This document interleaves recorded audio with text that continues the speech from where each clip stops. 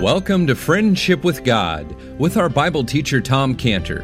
Today's message and previous messages can be listened to or downloaded for free at friendshipwithgod.org, friendshipwithgod.org. You can also obtain free resources from Tom Cantor and view our online bookstore at friendshipwithgod.org or call us at 800-247-3051, 800-247-3051. Tom Cantor also has a daily devotional verse that comes out each day by email and on Facebook.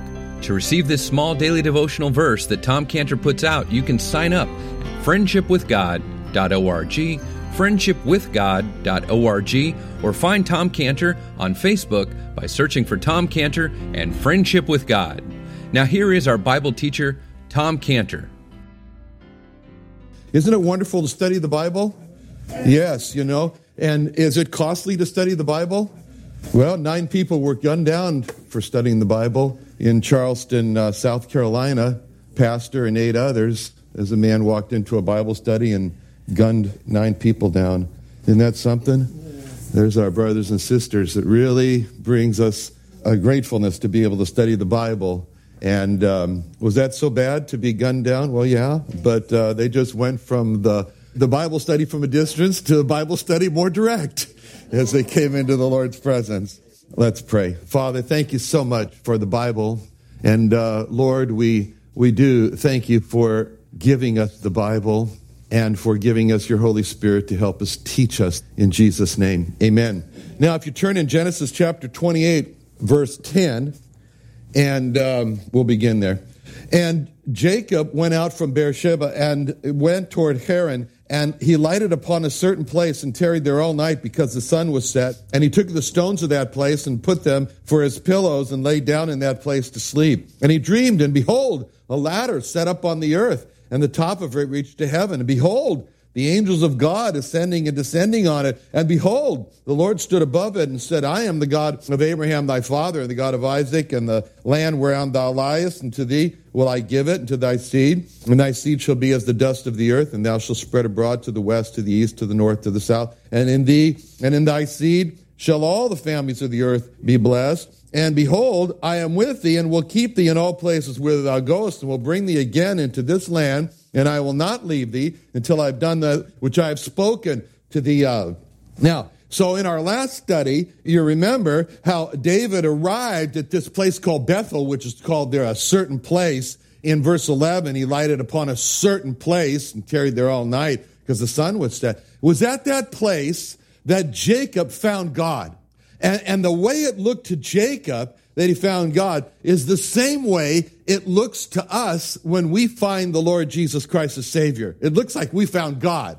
But this is not exactly how this particular scene is described in the book of Hosea. Because in the book of Hosea, chapter 12, verse 4, in Hosea 12:4, it describes this scene, and it says that he found him in Bethel, and there he spake with us. And so we're told in Hosea 12:4, he found him in Bethel. That's interesting the way it's put. God found Jacob in Bethel. See, Jacob may have thought, I found God. But Hosea tells us God found Jacob. And what are the implications of that? When we look at that we say he found him. If God found Jacob in Bethel, that means God was looking for Jacob. And so what we're studying here in Genesis 28, the finding of Jacob by God, that means that we can look at this verse 10 here, and Jacob went out from Beersheba. And it's the same verse, this verse 10 here, is when Adam sinned against God in Genesis 3:8. Because in Genesis 3:8, it says, they heard, Adam and Eve, they heard the voice of the Lord God walking in the garden in the cool of the day. And Adam and his wife hid himself from the presence of the Lord amongst the trees of the garden. I have that plaque in my garden. And they heard the voice of the Lord God walking in the garden in the cool of the day. But I didn't put the second part of that verse there, where they hid themselves, because I'm not trying to hide myself from God. Anyway, Adam was separated from God. And Adam, therefore, hid himself from God because of sin. But the amazing part of the verse in Genesis 3:8 is not that Adam hid himself from God, but the amazing part of Genesis 3:8 is the next verse, Genesis 3:9, where it says, "And the Lord God called unto Adam and said, Where art thou?" That's amazing. That's amazing. It's not amazing that Adam sins and offends God and hides himself from God. That's what you expect. What's amazing is God goes into a I must find Adam mode, which is in Genesis 3:9. And what we're seeing here is God has gone into a I must find Jacob mode. And that's why it's so significant what it says about this verse here we're studying in Hosea there, where it says that God found Jacob in Bethel. Because that's the mission of Jehovah Jesus. As he said it in Luke 19:10, "For the Son of Man has come to seek and to save that which is lost," which means that Jehovah Jesus came to seek and to save Jacob that was lost, and he found him in Bethel. And so when we ask the next question, well, what does all this history have to do with me? I mean, that's all great. This happened thousands of years ago. But what has this got to do with me personally in my life right now? Where's the application of this history here? And that's where that one word in Hosea 2:14 answers that question. Because in Hosea 2:14, when it says, he found him in Bethel, the next part says, there he spake with us. You say, what? What do you mean? He found him in Bethel. Don't you mean that he found him in Bethel and there he spake with Jacob? But that's not what it says in Hosea 2:14. It says he found him in Bethel and there he spake with us. That means that when God is speaking to Jacob in Bethel, God is speaking to us. He's speaking to us through this account. He's speaking to Jacob. He's speaking to us. That really means that what's really important for us, this passage is really important for us because God is speaking to us through what happens here. God is speaking to us by what he says to Jacob. God is speaking to us by what Jacob sees here. So that's how we view this passage. That's why we hone in on this passage and all the passages in the Bible and say, God is speaking to me through that. And so this section really starts in verse 10 with Jacob leaving home, where it says, and Jacob went out from Beersheba and went toward Haran. And we saw how this was a very dramatic departure from home. I mean, just think about what Isaac must have been thinking about in verse 10. You know, Jacob leaves, Jacob's perspective. Jacob leaves, Isaac's perspective. Isaac's perspective as Jacob leaves home. Isaac looks at Jacob in verse 10 when it says, and Jacob went out. And what was Isaac thinking from verse 10, as he saw his boy Jacob leave home? See, Isaac must have been thinking something along these lines. My father Abraham was not born with God being the God of Abraham. God became the God of Abraham in the life of Abraham. God became the God of Abraham. And Isaac would say, I was not born with God being the God of Isaac. God became the God of Isaac in my life. Abraham could not make God the God of Isaac. God had to become the God of Isaac in the life of Isaac. And so it is with my son, as I am now looking at verse 10, Jacob left home, Jacob left Beersheba. And so it is with my son Jacob now. Jacob was not born with God being the God of Jacob. I cannot make God the God of Jacob. God will have to become the God of Jacob in the life of Jacob. And the same is true for our kids. The same is true for our kids. God is not automatically the God of our kids. We cannot make God the God of our kids. God has to become the God of our kids in the lifetime of our kids. And so as Isaac watches Jacob leave in verse 10, we can imagine Isaac's feelings. It wasn't exactly like, Isaac could say, I'm so proud of my boy Jakey here. And let me tell you, not exactly, we can identify. Anyway, so he would say, there goes my son Jacob. If I could have made God the God of Jacob, I would have, but I couldn't and I can't. There goes my son Jacob. And there were times, believe me, when I felt like grabbing my son Jacob and shaking Jacob and saying to Jacob the words of Proverbs 14:12, Jacob, there's a way which seems right to you, but I'm telling you that the end thereof are the ways of death. And he would say, there goes my son Jacob. And there were times when I'd grab Jacob. I could have grabbed him and shook him and said, Jacob. And I just would have said the words of Proverbs 3, 5, and 7. Jacob, why can't you trust in the Lord with all your heart? And stop with all this leaning to your own understanding. Why can't you just in all thy ways acknowledge him and trust that he will direct thy paths? Jacob, why can't you stop being wise in your own eyes and just fear the Lord and depart from this evil? But Isaac, he could not, because Isaac could not make God the God of Jacob. Isaac could not make that happen. And all Isaac could do in verse 10 was to give Jacob to God in prayer. All he could do was to pray for Jacob that God would become the God of Jacob. And when Isaac watched verse 10 happen, Jacob went out from Beersheba. We see ourselves in the same boat as with our kids when they leave home. And we just say with Isaac, I'd like for God to be the God of my kids, but I can't make that happen. So all I can do is pray for my kids. Now, Jacob has got his bed all arranged with those stones perfectly placed. You can just picture him doing that, put a stone here, a stone there. Doesn't look like a pillow, but maybe it'll be all right. And he's ready for a good night's sleep with those stones for pillows. And he falls into a deep sleep. And we read about the sleep in verse 12. And it says, and he dreamed. And behold, the ladder set up on the earth, and the top of it reached to heaven. And behold, the angels of God ascending and descending on it. Jacob dreams a dream when he's out there. And what a dream Jacob had. It's a dream he'll never forget. We'll never forget. It's a fabulous dream.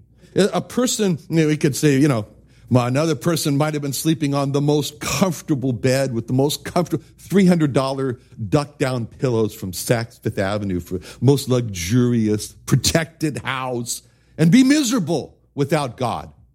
And never have a wonderful dream like this dream that Jacob had. My friend Reuben, he lost all of his money, the Iranian Jewish man, and he lost all of his money. And so his brother's son was getting married in Jerusalem, and so the whole family was going, but his wife doles out the cash, see? So she says to him, no money for you, Reuben. He says, why not? He says, because my money is for my kids and you're not one of my kids. Poor guy.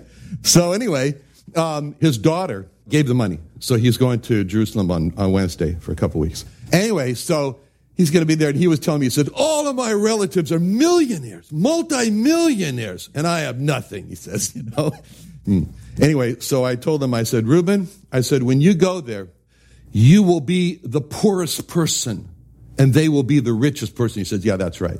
And I said, but really, Reuben, you will be the richest person, and they're the poorest people in that group, because you have the Lord Jesus Christ. See, Jacob here, he doesn't look like he's not in a very comfortable, luxurious house and stones for pillows. But by contrast, here lies Jacob, totally exposed in the cold desert with stones for pillows. And that person in that most luxurious house would gladly trade places with Jacob exposed on that stone if he could have a dream like that. If he could have a dream like this. There's Jacob in the most helpless, vulnerable situation, and he's got this glorious dream that happens to him out there. Well, what happened? What happened to Jacob out there that night? Well, what happened is really described by Balaam. Balaam said in Numbers 24:4, he that hath said, which heard the words of God, which saw the vision of the Almighty, falling into a trance, but having his eyes opened. So you think Jacob, he's fallen into this deep sleep. His eyes are closed? No, his eyes are open. Just like Balaam said. Jacob fell into a trance, having his eyes open. So what happened that night is described by Moses in Deuteronomy 4:36, which is a great verse for us to take to heart. Out of heaven he made thee to hear his voice, that he might instruct thee. That's a wonderful verse. That describes what happened to Jacob. That's a great verse to lay hold on when you sit down in the morning for your quiet time with God and say, oh God, I'm going to pray the prayer of Deuteronomy 4:36, which says, out of heaven he made thee to hear his voice, that he might instruct thee.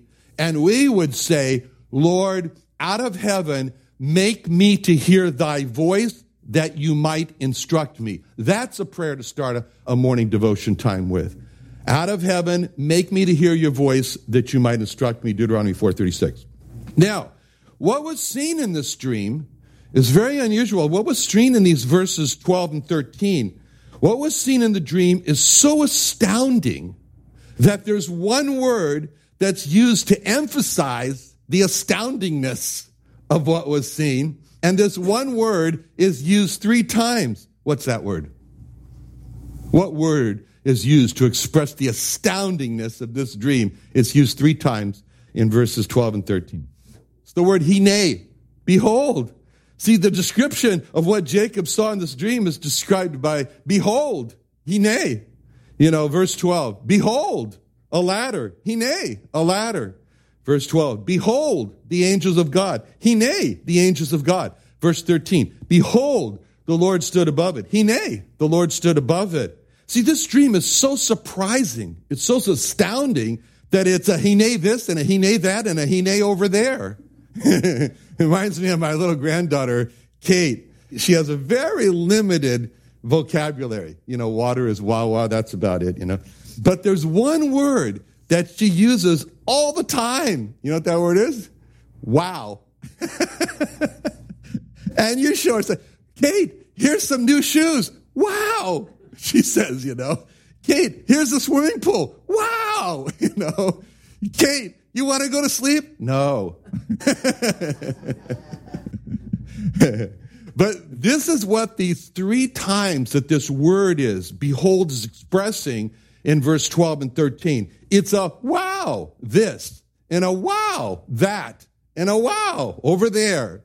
And the first wow, or behold, or hine, in verse 12, is the word, and behold, a ladder. Wow, a ladder. How amazing is that? Jacob saw a ladder. I mean, think about that. Behold, a ladder in verse 12. I mean, you think about a ladder, What happens without a ladder? Well, if you don't have a ladder, you can't get up somewhere. Without a ladder, you just kind of longingly desire to get there. Without a ladder, you got frustration without a ladder. Now, I want to go up there, but I can't because I don't have a ladder. So what do? I don't look and live, I look and long. Now that I could go up there. Look and long. That's terrible words. And you can't get there because you don't have a ladder. Without a ladder, you look and long because the ladder gives you access. Last week the air conditioning went out. There's a main server in the house with all the computer equipment and so forth, and it's in the attic, and it gets hot, and it needs the air conditioning to run on it. So I needed to get up there, get a fan on that equipment. It was urgent, and I couldn't get up there without a ladder. That's the story of my life. I'm always battling gravity. If it wasn't for gravity, I could just jump right up there. But anyway, I had no access without a ladder. But Clint put in a ladder. I had access to the attic. See, that's the great name for the word ladder. Access. Access. The ladder allows access. That's a wonderful word. Access. The Bible talks about how wonderful that word is. Access. Because it describes the Lord Jesus Christ 3 times with the word access. It says in Romans 5:2, by whom also we have access by faith into this grace wherein we stand, rejoice in the hope, glory of God. Ephesians 2:8, for through whom we have both access by one Spirit unto the Father. Ephesians 3:12, in whom we have boldness and access with confidence by the faith of him. See, the Lord Jesus Christ is our 5:2, by whom we have access. See, that means that without the Lord Jesus Christ, we have no access. Our access to God is only by him. That's why that one word is very important, by. By whom? By whom we have access. It tells us, Romans 5:2 tells us, there's no access to God without the Lord Jesus Christ. The same message as John 14:6, where Jesus saith unto him, I am the way, the truth, the life. No man cometh unto the Father but by me. No man has access to the Father except by me. By whom? Romans 5:2. Coming to the Father is all about access, and without the Lord Jesus Christ, there's no access to the Father. Ephesians 2:18, through whom, not by whom, but through whom we have access. We only have access to God when we come through the Lord Jesus Christ. And we're told about what it means to come to God through the Lord Jesus Christ in a verse that's already been emphasized in the service before, in Colossians 1:14, in whom we have redemption through his blood, even the forgiveness of sins. See, we have access to God because we have redemption through his blood. We have access to God because we have forgiveness through his blood. See, Colossians 1:20, and having made peace through the blood of his cross, by him to reconcile all things unto himself. Verse that Tim quoted earlier. We have access to God because we have peace and reconciliation through his blood. And the last, so we've done the by whom we have access, we have the through whom we have access, and now we have the last one in Ephesians 3:12, which is the in whom we have access. It's only if we are in the Lord Jesus and he is in us that we have access. He stands at the door. He stands at the door of the heart. He knocks at the door of the heart. He calls outside the door of the heart. Any man hear my voice? And then if the person responds, opens the door of the heart, he comes in, permanent resident, live in the person. See, I got access to the attic by the ladder, through using the ladder when I was on or in the ladder. And in the same way, our access to God is Romans 5:2, by Christ, Ephesians 2:18, through Christ, Ephesians 3:12, in Christ, by, through, in. The ladder gives access by, through, on, or in. The ladder gives access. All right, but then there's the next step. After access, there's a word, another wonderful word, which is the word approach.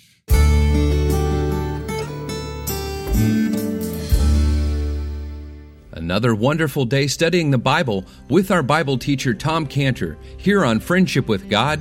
Don't forget that today's message and previous messages can be listened and downloaded for free at friendshipwithgod.org, friendshipwithgod.org. You can also go online to find free resources from Tom Cantor and our online bookstore at friendshipwithgod.org. You can also find Tom Cantor on Facebook, and you can also go to friendshipwithgod.org to sign up for his daily devotional verse. Now, Tom Cantor is also the founder of Israel Restoration Ministries. You can visit that website at israelrestoration.org. Or you can write Tom Cantor at P.O. Box 711 330, P.O. Box 711 330, Santee, California. That's Santee, Santee, California, 92071.